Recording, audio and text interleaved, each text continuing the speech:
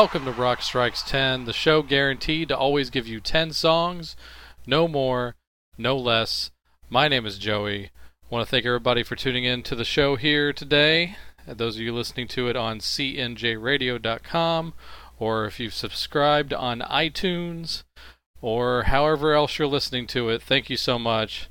I appreciate you listening. I appreciate the new listeners, and thank you for letting me know that you're out there. I thank all of you. I thank all of you for listening to this. It really means a lot. So, alright, the theme of the show today is going to focus on just kind of something that fell into my lap here. The first CD I purchased this year in 2012 was actually the Scorpions' new release called Come Black, which I don't understand why it's called that. However, I was actually initially on the fence about even wanting to hear this album, but actually the samples of it sold me, so I went ahead and purchased it. The album itself is not a new studio album per se. A few years ago, the Scorpions announced that they would be retiring, in fact, after nearly 45 years of recording and touring. 45 years, man. And they released an album called Sting in the Tail, and proceeded to go on a massive world tour, and that was supposed to be it. It was going to be a 3-year tour.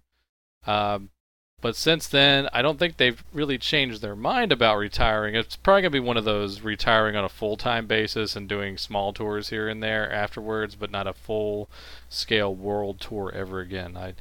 I'm assuming that's the case, much like what Maiden does now. But all of a sudden, this album's coming out, and whether you think it's for money reasons or artistic reasons, there will be many debate on this, as there always is when bands do this. They decide to re-record a lot of their greatest hits. Of course, that gives them ownership of those particular performances. I'm assuming they don't own their masters, or else they wouldn't bother doing this at all their old original masters. I think Universal probably has most of those for sure. So they re-record their greatest hits, and that's half the album. The other half of the album is studio tracks, but they're all covers.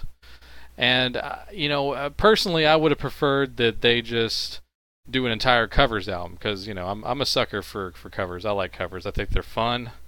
There's always a debate about them, whether they're valid or not, or just the particular performances, if it adds something to it, or what have you. I would have liked to have had an entire covers album, or just the half of the album they did covers, just put it out as an EP. I'm cool with that too. I mean, either way they wanted to do it, but the album was cheap enough when I bought it. I think I paid $7-8 for it brand new on Amazon, so yay. EP price pretty much at that point nowadays. But it got me thinking. I didn't hate the re-recordings like I thought I would, even though for the most part they're tuned down a little bit more, because Klaus Meine is one of the great lead singers of all time in my opinion, but I guess he couldn't hit some of those high notes for the studio recordings. I'm not sure. That has to be the only reason why you would drop tune on your old hits, but hey, still got a lot of respect for Klaus, even if he can't sing as high as he used to. He still sings better than 99% of the guys out there, for sure. I saw him on the Sting in the Tail tour, and the whole band was excellent. So, anyway, let's get to the point of the theme here this week. It got me thinking, what bands or singers have gone back into the studio, re-recorded some of their more famous songs, or just re-recorded any of their songs in general? Which ones have I actually liked? I was very surprised I actually found 10. I was not expecting it, because I usually hate when people re-record their stuff. I'm a vocal champion against it for the most part. There's a whole slew of old rock and roll songs and old soul and R&B songs where they go back in and re-record them, and I think a lot of that was they all got ripped off back in the day, so they took the studio advance with the re-recordings, and ironically they probably made more money off those versions than they did with the original versions. You could debate that. I'm sure there's a lot of cases where that's true. But hey, what re-recordings are out there that I actually like and don't mind? And this isn't me saying it replaces the original. God, no, it does not. But I figured I would shine a spotlight on some of the better ones out there. There's 10 I have here that I think are easy ones to go for. So since I talked enough about the Scorpions' Come Black album, Originally I was going to play a cover off of it just because I was maybe going to do another cover show, but I thought, hey, let's go with this re-recording thing. So I'm going to play you what I think is the best performance of their re-recordings on this album.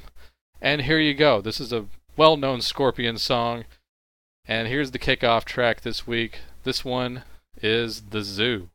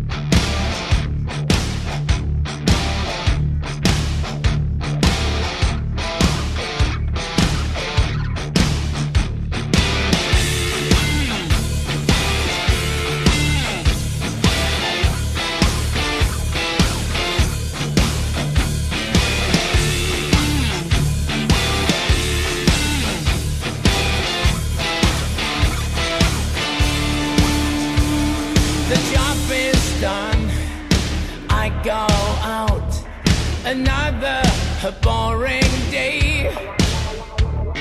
I leave it all behind me now. So many worlds away.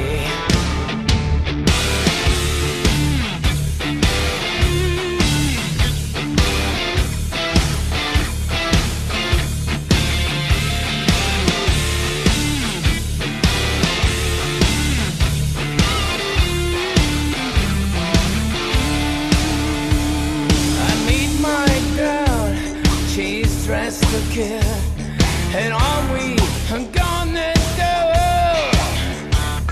is walk around to catch the thrill on streets we call the town. We eat the night and drink the time and make our dreams come true. And hungry eyes are passing by streets we call the zoo. We eat the night and drink the time and make our dreams come true. And hungry eyes are passing by on streets we call the zoo.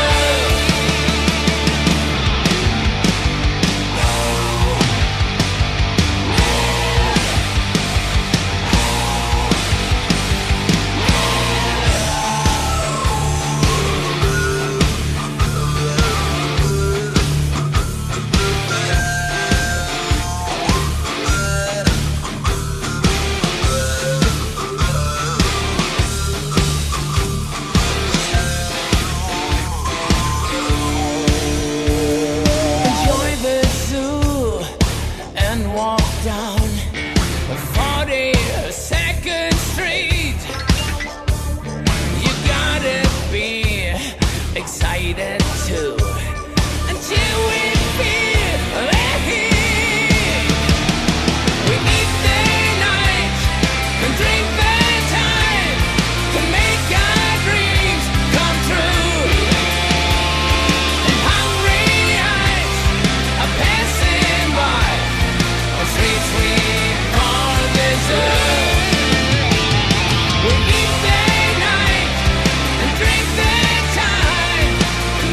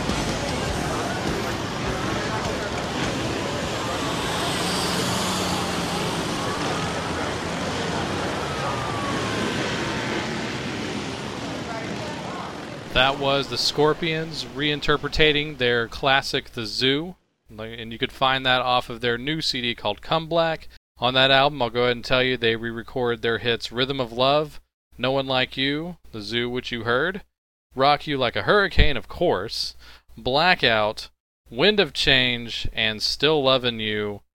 And like I said, those performances are fine. I mean, there's nothing, absolutely home run about them. I think The Zoo is probably the best one on there, in my opinion, as far as, just the overall performance and how I felt about it. Like I said, for me, the show is the covers here on the album. Their version of Tainted Love, if you haven't heard that yet, is really cool. Go check that out. And the rest of the ones on there, they do T-Rex's Children of the Revolution, Beatles Across the Universe, Small Faces Tin Soldier, The Kinks All Day and All the Night, and the Stones Ruby Tuesday.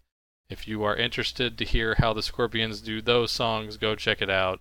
Get it off iTunes or Amazon or however. So there you go. I recommend the album. Like I said, I didn't pay too much for it, so I didn't feel ripped off. So there you go. That's all you can hope for, right? Speaking of covers, there is a really good cover of The Zoo, if you haven't heard it, by Bruce Dickinson of Iron Maiden. When he was solo, he did a version of The Zoo that wound up on the old ECW Extreme Wrestling soundtrack. That's a great performance. There's a lot of people I know that are Maiden fans that haven't heard that version. It's so good. And I'm sure that'll make a future episode down the line. But that ties in. Speaking of Iron Maiden, I'm going to play a song by Iron Maiden. Wait, what? What song did they re-record from their past? Well, here it is. When they got back together with Bruce Dickinson in 1999, they put out a 3-disc career/video game set called Ed Hunter, which basically was their top 20 songs as voted on by the fans of the band, plus a shoot-'em-up style video game featuring their longtime mascot Eddie. So I thought it was a cool idea, and I still have my copy. It's a lot of fun, and great memories of that record just because of the tour. That was the first time I got to see Maiden, was on the Ed Hunter tour with my buddy Logan. We actually talked about that on that metal episode. And on this Ed Hunter album, which, like I said, a lot of people don't know that they've done this version, but they have a song off of their second album called Killers. And that's a great album. Those first 2 albums with Paul Di'Anno on vocals are great metal albums for sure. And I guess it's like, I'm sure the question always came up, what if Bruce had recorded those songs in the studio with him? I guess I'm glad that they'd never re-recorded all the songs, but, it's nice to hear. I mean, of course he sings a lot of these songs live because they still remain in the set list to this day. But anyway, I thought this was a really cool version. And I'm glad it was a nice little gimme for people that already had all the songs on Ed Hunter. So here it is. This is Iron Maiden re-recording. I guess they probably took the original track and just put Bruce's vocal over it. That's what I think. I think they remixed the song slightly, and then they just had Bruce go in and do the vocals. But either way, here is a really cool 1999 version of Wrathchild. Here you go.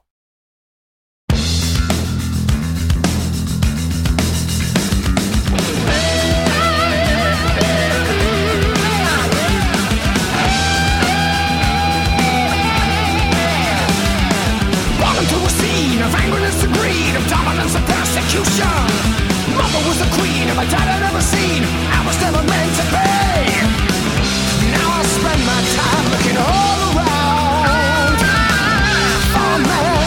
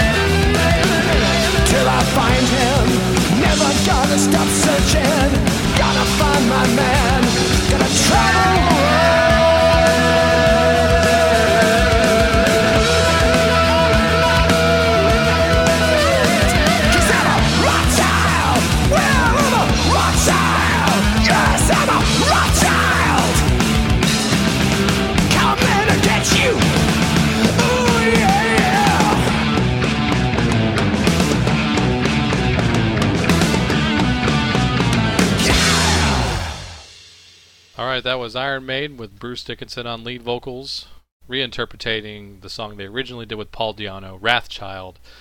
That's one of my personal favorite Maiden songs of all time, no matter who's singing it. So I wanted to put that on the show here tonight. Hope you like that. If you never heard it, let me know what you think of it. Let me know what you think of all these songs, of course. I'm always going to ask you that. Now, there are a few artists out there that could re-record their entire catalog, and people wouldn't really bat an eye hardly, I don't think. And this is one of them. David Bowie, the consummate artist / rock star. David Bowie re-recorded, a non-hit of his, so that's a pretty cool, safe thing to do. So David decided to re-record a song that he did back in 1969, 1970, kind of on the cusp there, but it was a song called Conversation Piece that he originally recorded for the album that wound up being Space Oddity. And it was the B-side on the Prettiest Stars single. And, I don't know if he's just not happy with the original version or if he just liked the song enough and he wanted to bring it to new light.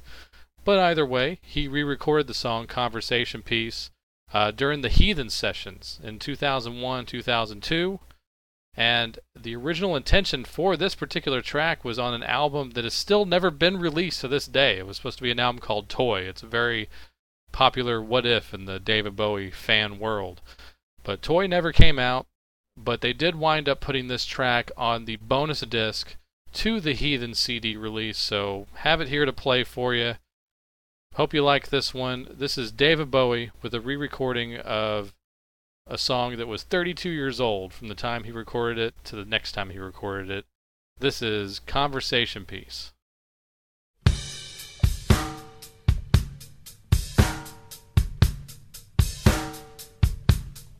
I took this walk to ease my mind,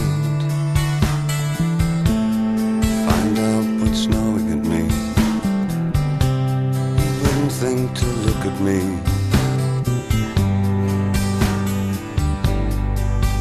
That I spent a lot of time in education. All seems so long ago. I'm a thinker, not a talker. I've no one to talk to anyway.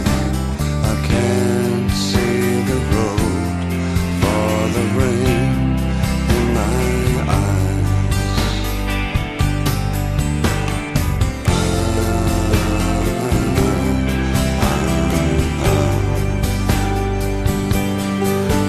Above the grocer's store, owned by Austria,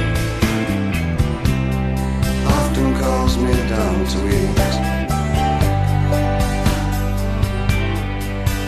and he jokes about his broken English, tries to be a friend to me.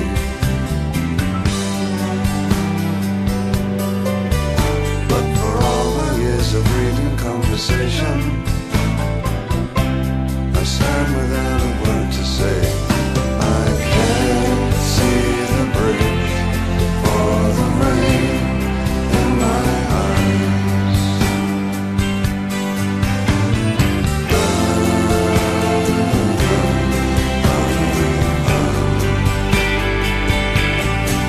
And the world is full of life, folk who don't know me, and they walk in twos or threes or more, while the light that shines above the grocer's store investigates my face so rudely, and my essays lying scattered on the floor fulfill their needs just by being there. And my hands shake, my head hurts, my voice sticks inside my throat. I'm invisible and young, and no one will recall me. And I can't see the water through the tears in my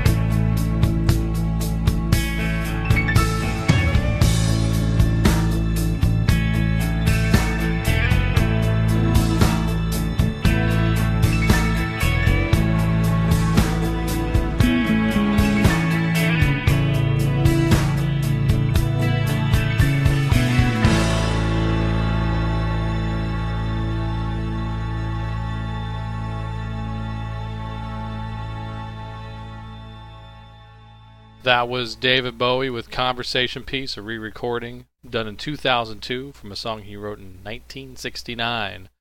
That's probably one of the only tracks I would tell you in the handful of re-recordings that I say actually best the original. I think that's a lot better version than the original. So there is a case where you can go back in, re-record your thing, and it's actually worth the time. So, of course, David Bowie did it. You know, he's way ahead of the curve, always has been. And here's another band based in the realm of Britain that, you know, I don't know if this is going to surprise you or not, but I do like this band pretty well. I'm going to play you a song by The Cure. And The Cure wound up being obligated to release one more album at one point for their label in the early 2000s. So they didn't want to do a new record for them, so they decided they'd put out a greatest hits. But the cool catch was they wanted to go back into the studio, do basically the one disc is the original greatest hits, and then the second disc would be the same exact track listing, but all done live in the studio acoustically. So it's not a concert, it is a studio recording. So I get it in here based on that technicality. But I really thought this was a cool idea. You know, that's a very acceptable way, I think, for a band to go in and re-record their material, their classic material. So, and, you know, you might say to yourself, hey, you know, if I have this Cure greatest hits, I can go out and buy it. Well, you're going to have to go look for it because I know that the acoustic disc was only on the first pressing of the greatest hits. So hopefully it's not too hard to find anymore. But just in case, I'm including a track on here on today's show. This is a good one. This is, of course, very Cure-esque. You want to turn the lights off and light candles and all that good stuff. This is one of their more famous songs, originally from 1989. Here's the 2001 re-recording, reinterpretation on an acoustic tip. This is Lullaby.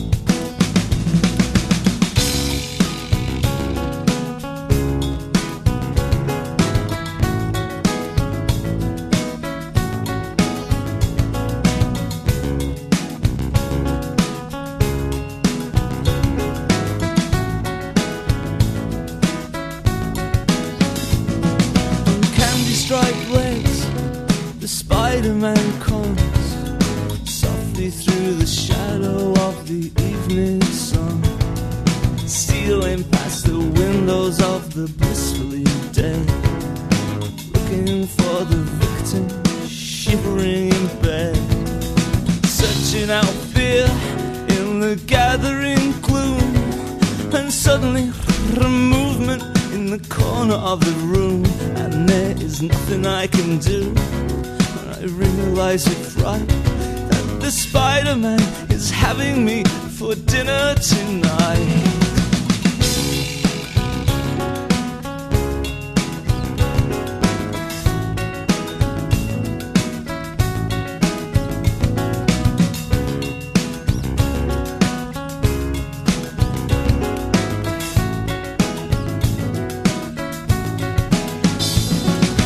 Quietly laughs and shaking its head, creeps closer now, closer to the foot of the bed, and softer than a shadow and quicker than flies, his arms all around me and his tongue in my eyes.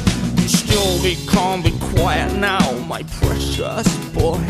Don't struggle like that, or I will only love you more. It's much too late to get away or turn on the light. The Spider-Man is having you for dinner tonight, and I feel like I'm being eaten by 1,000 million shivering furry holes. And I know that in the morning I will wake up in the shivering cold. The Spider-Man is always hungry.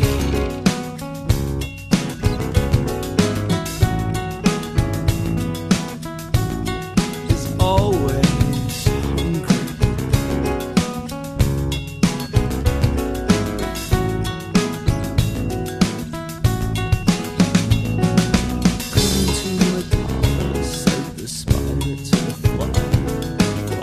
A little something here.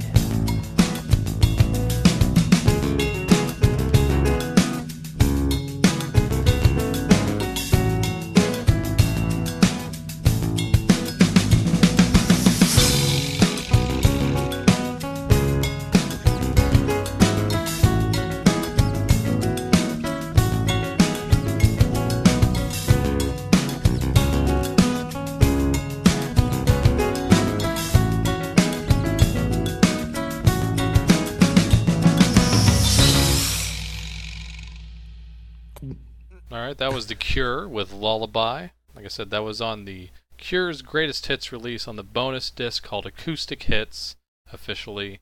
If you can find that CD for not too much, I do recommend it. If you have nothing at all by The Cure, that's the one to go get. And I'm not a huge Cure fan. I like the band enough, but I've never dived deep enough to go get all the studio records.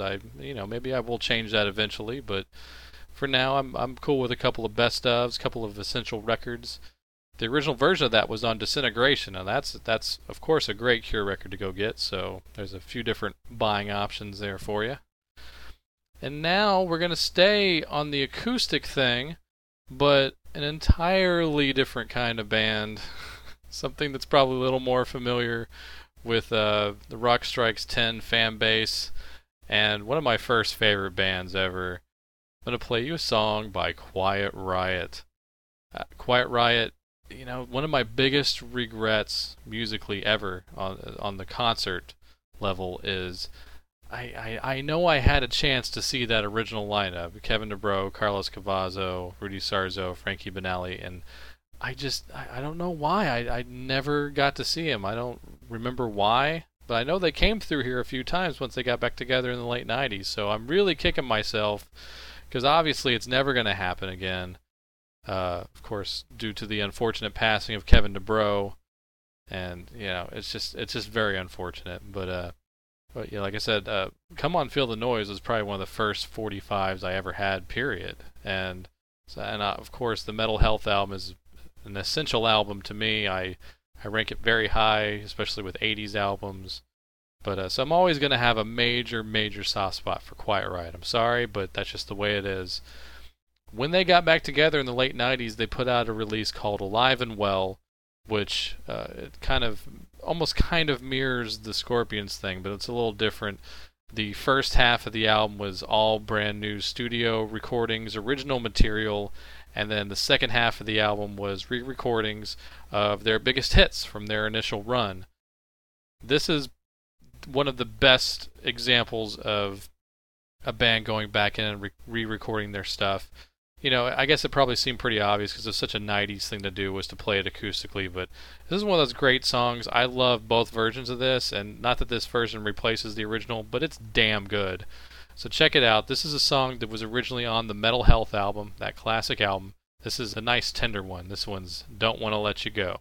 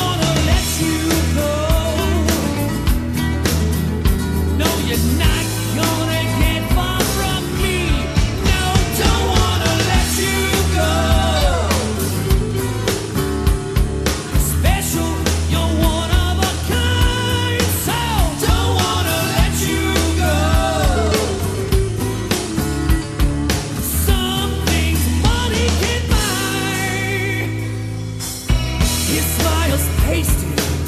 My time is wasted. You say I told you so, I told you so. You can't tell lies from facts. You try to hold your back. You make my tension grow and grow, I know, grow, I know. You try to take you from me. Don't wanna let you go. No, you're not gonna get far from me.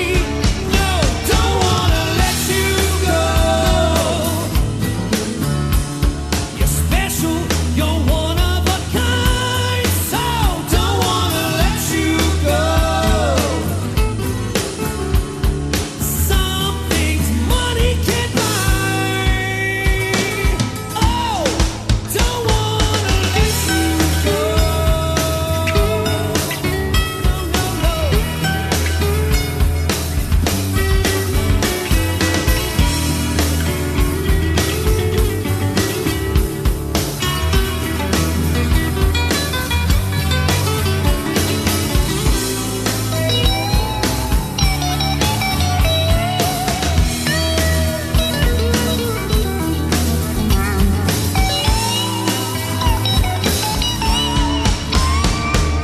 Everybody wants to have a girl like you, but I'm the one and it's right, alright now. Somebody come along, somebody play a song. My wish becomes his delight, alright. You try and take you from me. Don't wanna let you go. Not gonna get far from me. Oh, don't wanna let you go. You're special, you're one of a kind. So don't wanna let you go. Some things money can buy. Oh, don't wanna let you go. Don't wanna let you go. Don't wanna let you go. Don't wanna let you go. Listen. Don't wanna let you go. Let you go. No, no, no.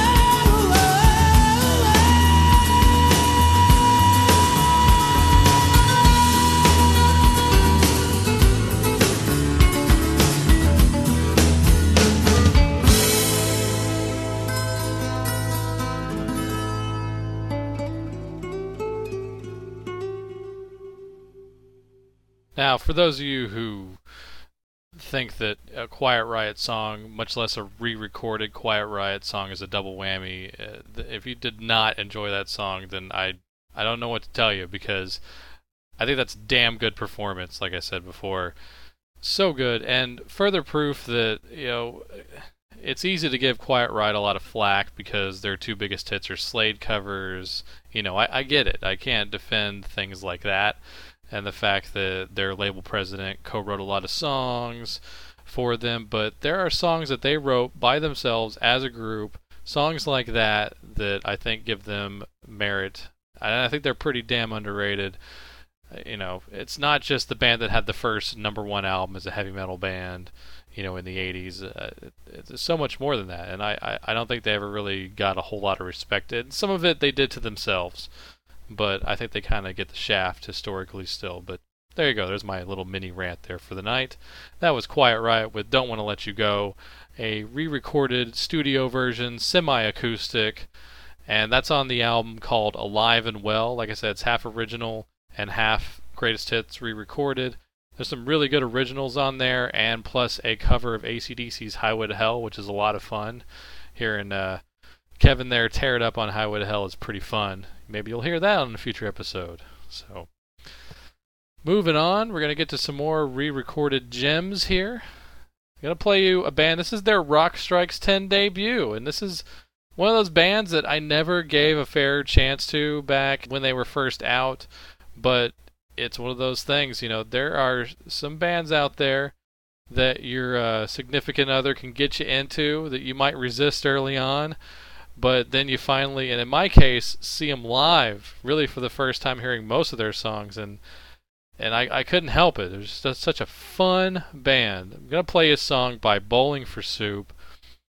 If you've never given Bowling for Soup a chance, if you don't like to have fun, if you don't like catchy songs, then maybe they're not for you. But I think that they're tons of fun, and I almost prefer going to see them live. They're such a fun live band, and every show has got to be completely different because the stuff that comes out of their singer Jarrett's mouth is entertaining and weird, and I can't imagine him saying the same thing twice. So yeah. Like I said, great live band, Bowling for Soup, and their records are very cool, very fun. But like I said, you should really go catch them live. They do the fairs and they play the clubs still, so go check them out if they come to your town. I guarantee rock fun.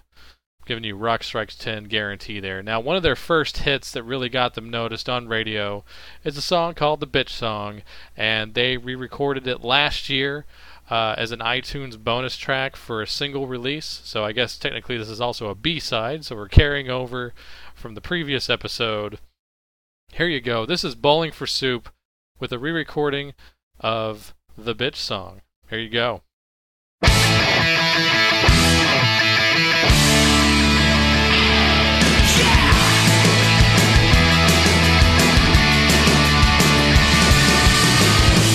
Is it okay if I speak to you today? You've been pissed off for a week now, but nothing I could say could make you look up or crack up.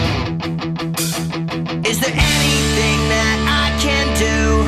Anything to show you you're a bitch, but I love you anyway. Oh, you can't sing, but you still put me to sleep. Baby, you're a bitch. Hey, hey, hey, hey.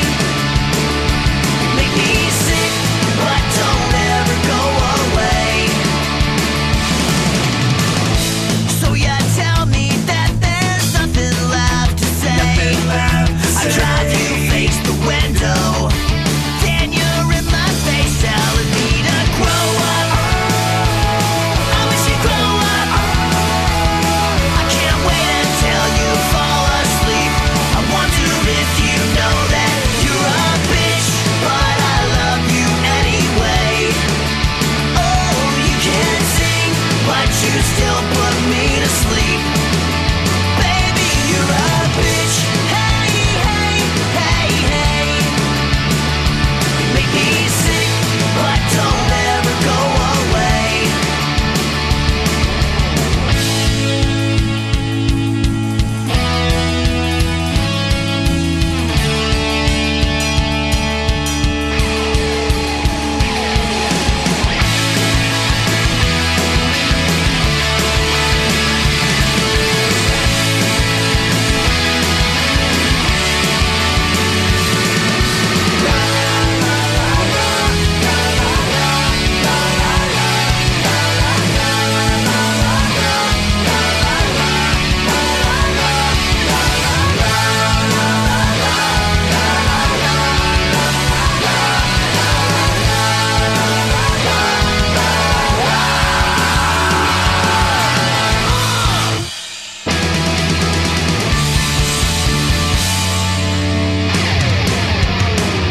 You're a bitch, but I love you anyway.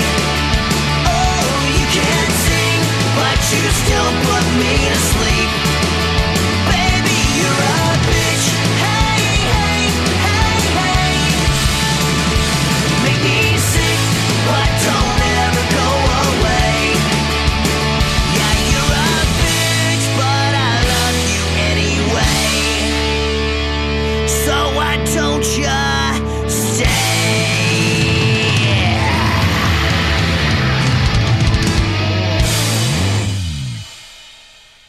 Alright, there you go. The always fun Bowling for Soup with 2011 version of The Bitch Song. And you can pretty much find that one on iTunes exclusively. There's my iTunes commercial for the night. Like I said, just a fun band, and I know they're huge in Europe. I know that's a generic thing to say, but big in Europe, big in Japan. They are those things. And over here, they get paid by Disney pretty much, so I think they deserve all of it.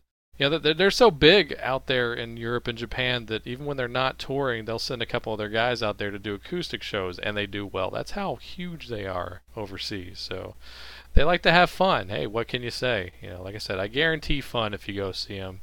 I don't know why they ever got the mall punk tag, because to me that's just power pop. You know, power pop rock. So with a little bit of I guess they distort their guitars a little more so they get the punk tag, whatever. But hey, it's all music as long as it's catchy and fun for me. I'm good. So, and here's another band of similar era, and you already know I'm a big fan of this band. If you're a long-time listener of the show, I'm going to play something by the Donnas. The Donnas have re-recorded quite a bit of their material here and there. I'm assuming that their reasoning for doing it is because their original recordings were pretty rough, and it may not appeal to everybody. I like all those old versions, so don't get me wrong, I don't think these new versions replace the old ones, but I am actually kind of glad they're out there because they wrote some really cool, catchy songs that perhaps with better production they could have been hits, and I think this is one of those examples. This really probably could have been a hit, but you know, I remember actually hearing this version like in a Target commercial like years ago, before they ever released it officially, and I was like, oh, where can I get that? And it never really surfaced until way later. This is off their compilation birthday album called Greatest Hits Volume 16 to commemorate their 16 years in rock and roll. It's a cool record. It's a hodgepodge of re-recordings and some alternate mixes of songs that were on their Atlantic albums. And I think it's a really cool record, and it's got some new material on there as well. So if you really like their Bitchin' album, which was, as they say, bitchin' for sure. That was my favorite album that year, so go check out the Bitchin' album. And while you're at it, check out Greatest Hits Volume 16. This is a song that's on that album. This is a re-recording of a song that was originally on like their first album, which was like actually a collection of 2 sessions. They're those old recordings. This is a new version of Hey, I'm Gonna Be Your Girl.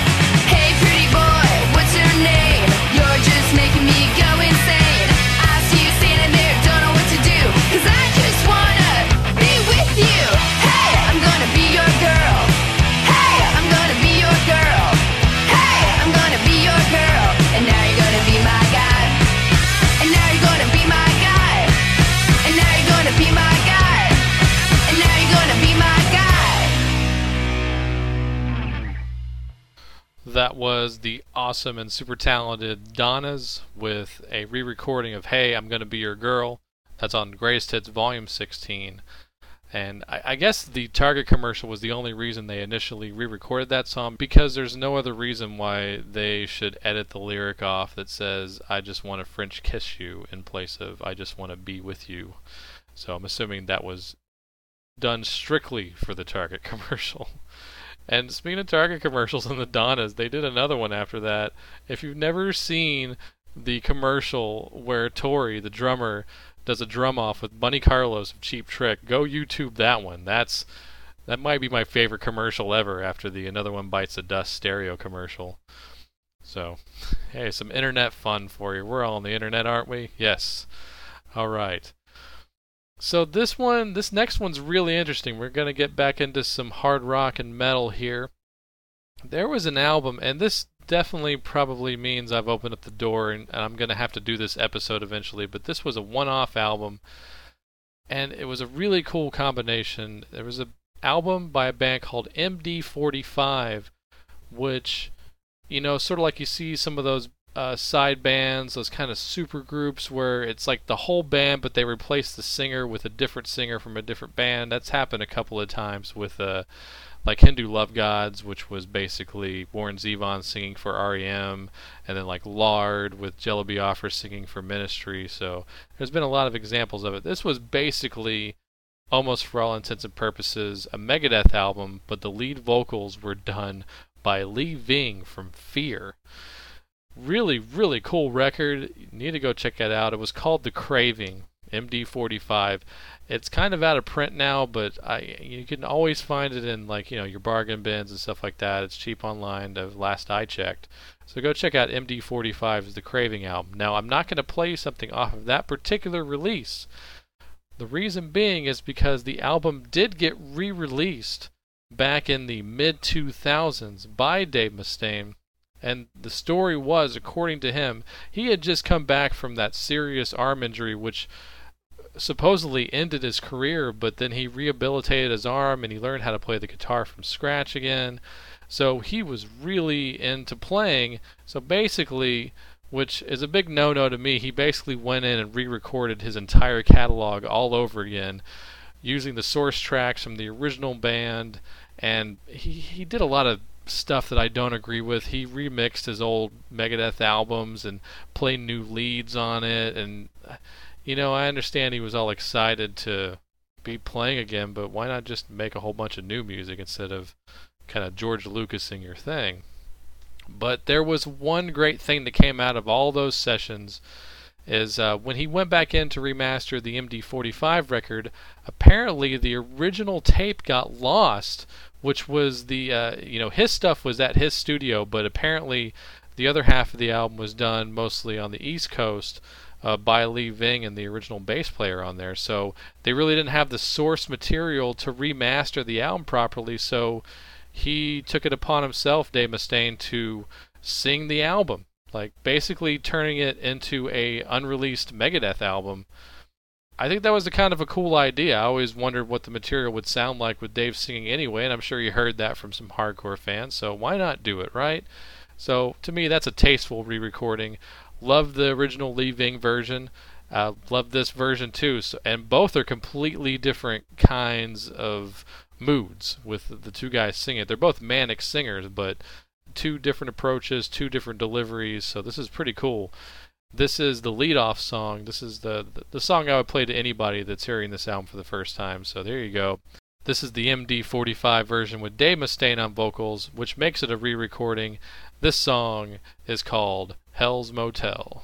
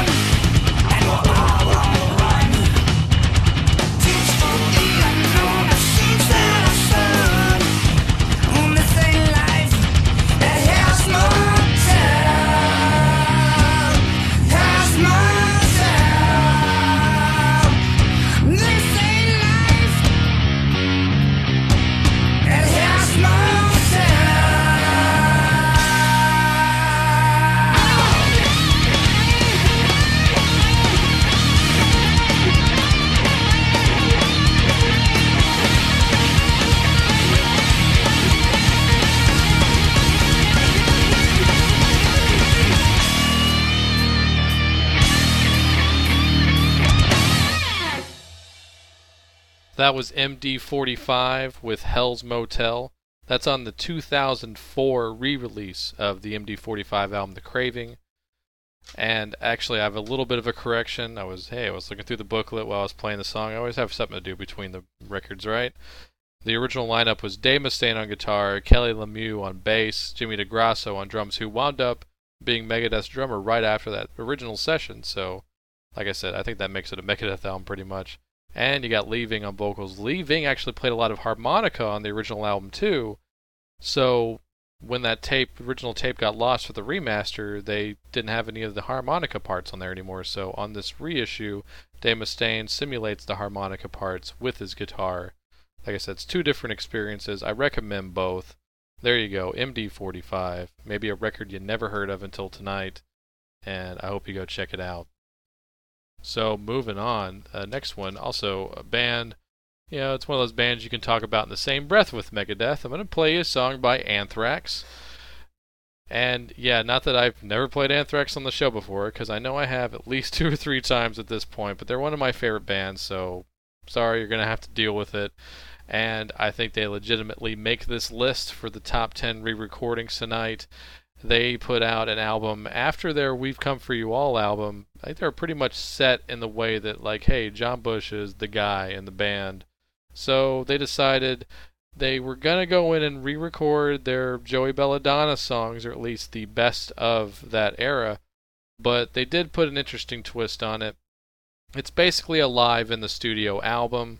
So it's almost kind of like a new live album. But apparently they invited, like, the top ranking members in their fan club to be in the studio when they recorded it. So, cool move, I thought. And at the time of the recording, this is the only instance of this, Frankie Bello had left the band to be in the new version of Helmet. So this is the only Anthrax recording that doesn't have Frank Bello on it playing bass, or at least, ever since he joined the band originally. Because Dan Lilliker played bass on the original album, first album, Fistful of Metal, and I think a little bit of Armed and Dangerous EP. But besides that, it's the only recording that Frank Bello does not play bass on. He was replaced by Joey Vera of Armored Saint. So, much like John Bush, who was a former Armored Saint guy at the time, you had 2 guys from Armored Saint and 3 guys from Anthrax doing the Joey Belladonna era stuff, re-recording it. And, it's one of those things because Joey and John are such different singers. They're both great metal singers and great frontmen, but they have completely different styles of voice, and I think some of those re-recordings probably suffered because of it, but I'm going to play this track because I wish, and this might be a controversial statement, but I'm not as big of an Anthrax fan as I am not a big fan of Fistful of Metal. I'm sorry, of course the material is good, but I think the recording is bad, and, I don't like the original singer. So much so that I can't even remember his name. And I'm going to leave that in too because I really can't. I don't like the album because of that guy and the thin production. Sue me. If you're from the Anthrax, I'm sorry, but that's how I feel. I wish when they had Bush in the band, they would have re-recorded the entire Fistful of Metal album. I think that would have been great. That would have been pretty cool. Maybe for the anniversary, right? And I'm going to have to cheat and look up the guy's name during the song. But for now, this is a song that was originally on their debut album, Fistful of Metal. This is John Bush singing it, and I think he really kills it on this. This is Death Rider.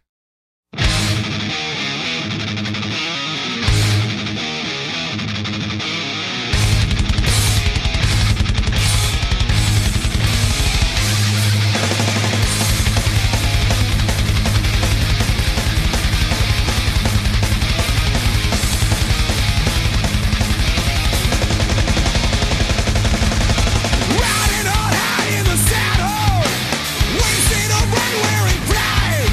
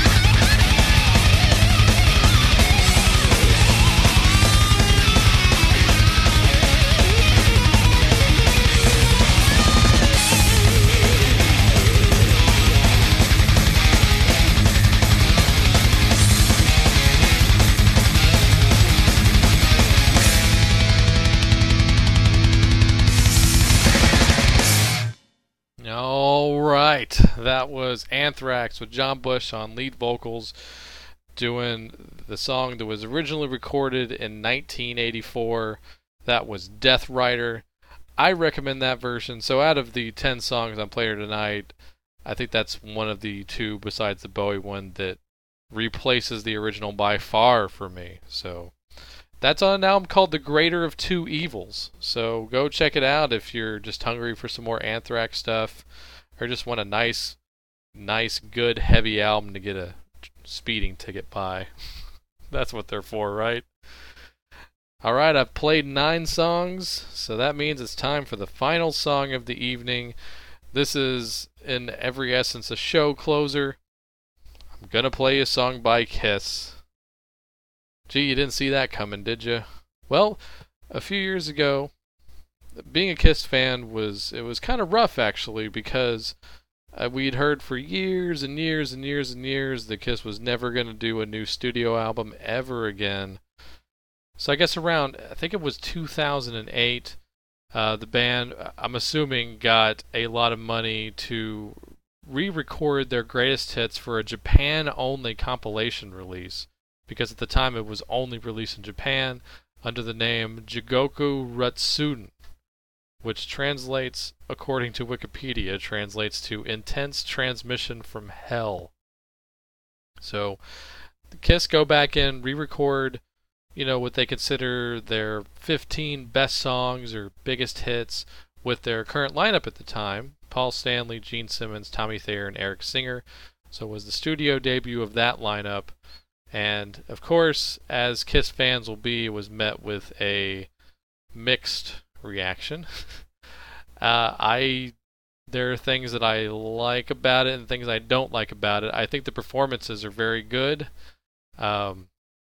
But, it's here and there. Sometimes the songs will come on my shuffle on the iPod, let's say, and, I usually don't skip them. I think that they don't offend me or anything. I know there's a lot of vocal fans, quote-unquote fans, that just trash things like this. But, the fact that, as big of a Kiss fan as I am, I'm not blind enough to just out-and-out love something like this. So I went in there with my arms crossed, and, like I said, I didn't hate it, but I didn't love it.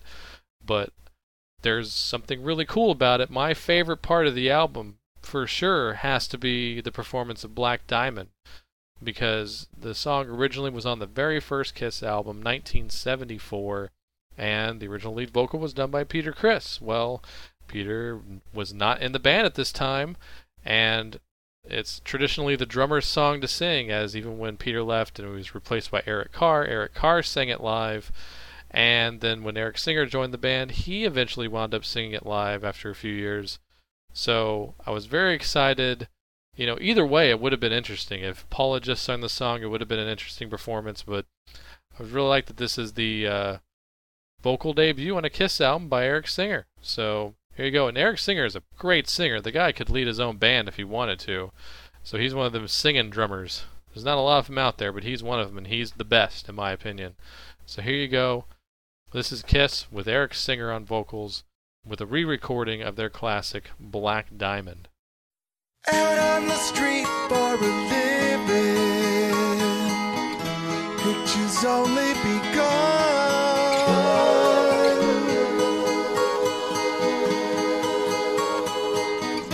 Got you under their thumb. Hit it!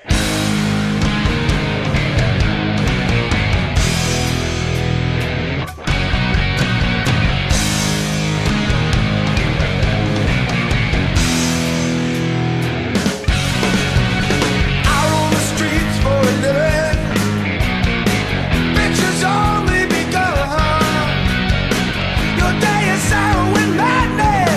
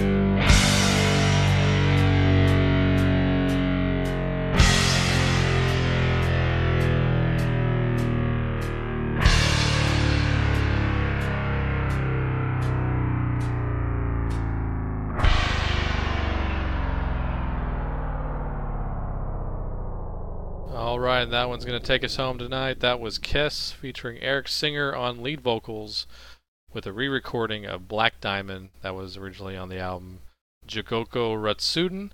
You can easily find that, though, the entire Jigoko Ratsuden re-recording Greatest Hits. That's the bonus disc on every copy of Sonic Boom, the album that came out about 3 years ago now, and thankfully they got a new one coming out this year, so I'm very excited about it.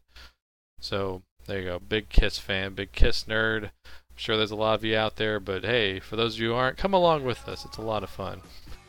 So there you go. And like I said, I'm really surprised. I kind of laughed it off when I was like, oh, let's play re-recordings. And I was going to play bad ones, just piss everybody off. But I was like, you know what? There's actually some good ones out there.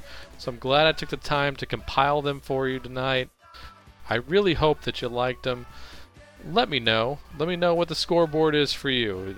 And be honest, too, because, I need that. I need that here. And the way you can do that is to go to cnjradio.com. I guess my partner there, Chris, I think he might have done something really cool with the website and made it to where your comments can be posted now. At least that's what I've seen on here. I haven't heard from him about it, but I guess he just did it. So awesome. Because I saw some on there today and I was excited. So go to cnjradio.com. You will find Rock Strikes 10 along with the rebooted Wrestling House show, which I'm excited about. You pro wrestling fans, go check that out also. And as far as Rock Strikes 10 is concerned, all the links are on there on the page every time. The Facebook link, the iTunes link. Go subscribe. Go leave that review on iTunes. Like us on Facebook and spread that word. Whenever a new episode posts, all you got to do is hit share. Let them know you're listening. That would mean so much to me. Let me know you do it. I will give you a personal shout out on the show. That's the best I can do right now until I can start bribing people. We'll see. So thank you for tuning in, everybody, to the show tonight. And I'm just going to go ahead and tell you what's going on next week. I'm going to put out 2 shows next week, and they tie into the same thing, but they'll be completely different. I'm very excited because I'm a big Van Halen fan. Next week is the first new album with David Lee Roth since 1984. I mean, wow. But it's out next week. So I will tell you the next episode is going to be a complete Van Halen-centric episode. I'm going to do another artist focus. I've done some at this point, but I feel it's time to do another one. I got a request for it by Todd Cunningham. Todd, happy to do it. So that's the next episode. You're going to get my personal Van Halen episode. If you're not a fan, please tune into it anyway, because I'm not going to play the same songs you've heard a billion times. There'll be a nice twist to it. Play some album tracks. We're going to go into the family tree a little bit. It's going to be a lot of fun. And the one after that, well, you'll just have to see. It's inspired by Van Halen, but it's not going to be all Van Halen. Just wait and see. It's not what you think. So once again, thanks for tuning in to Rock Strikes 10. Tell your friends. Keep rocking.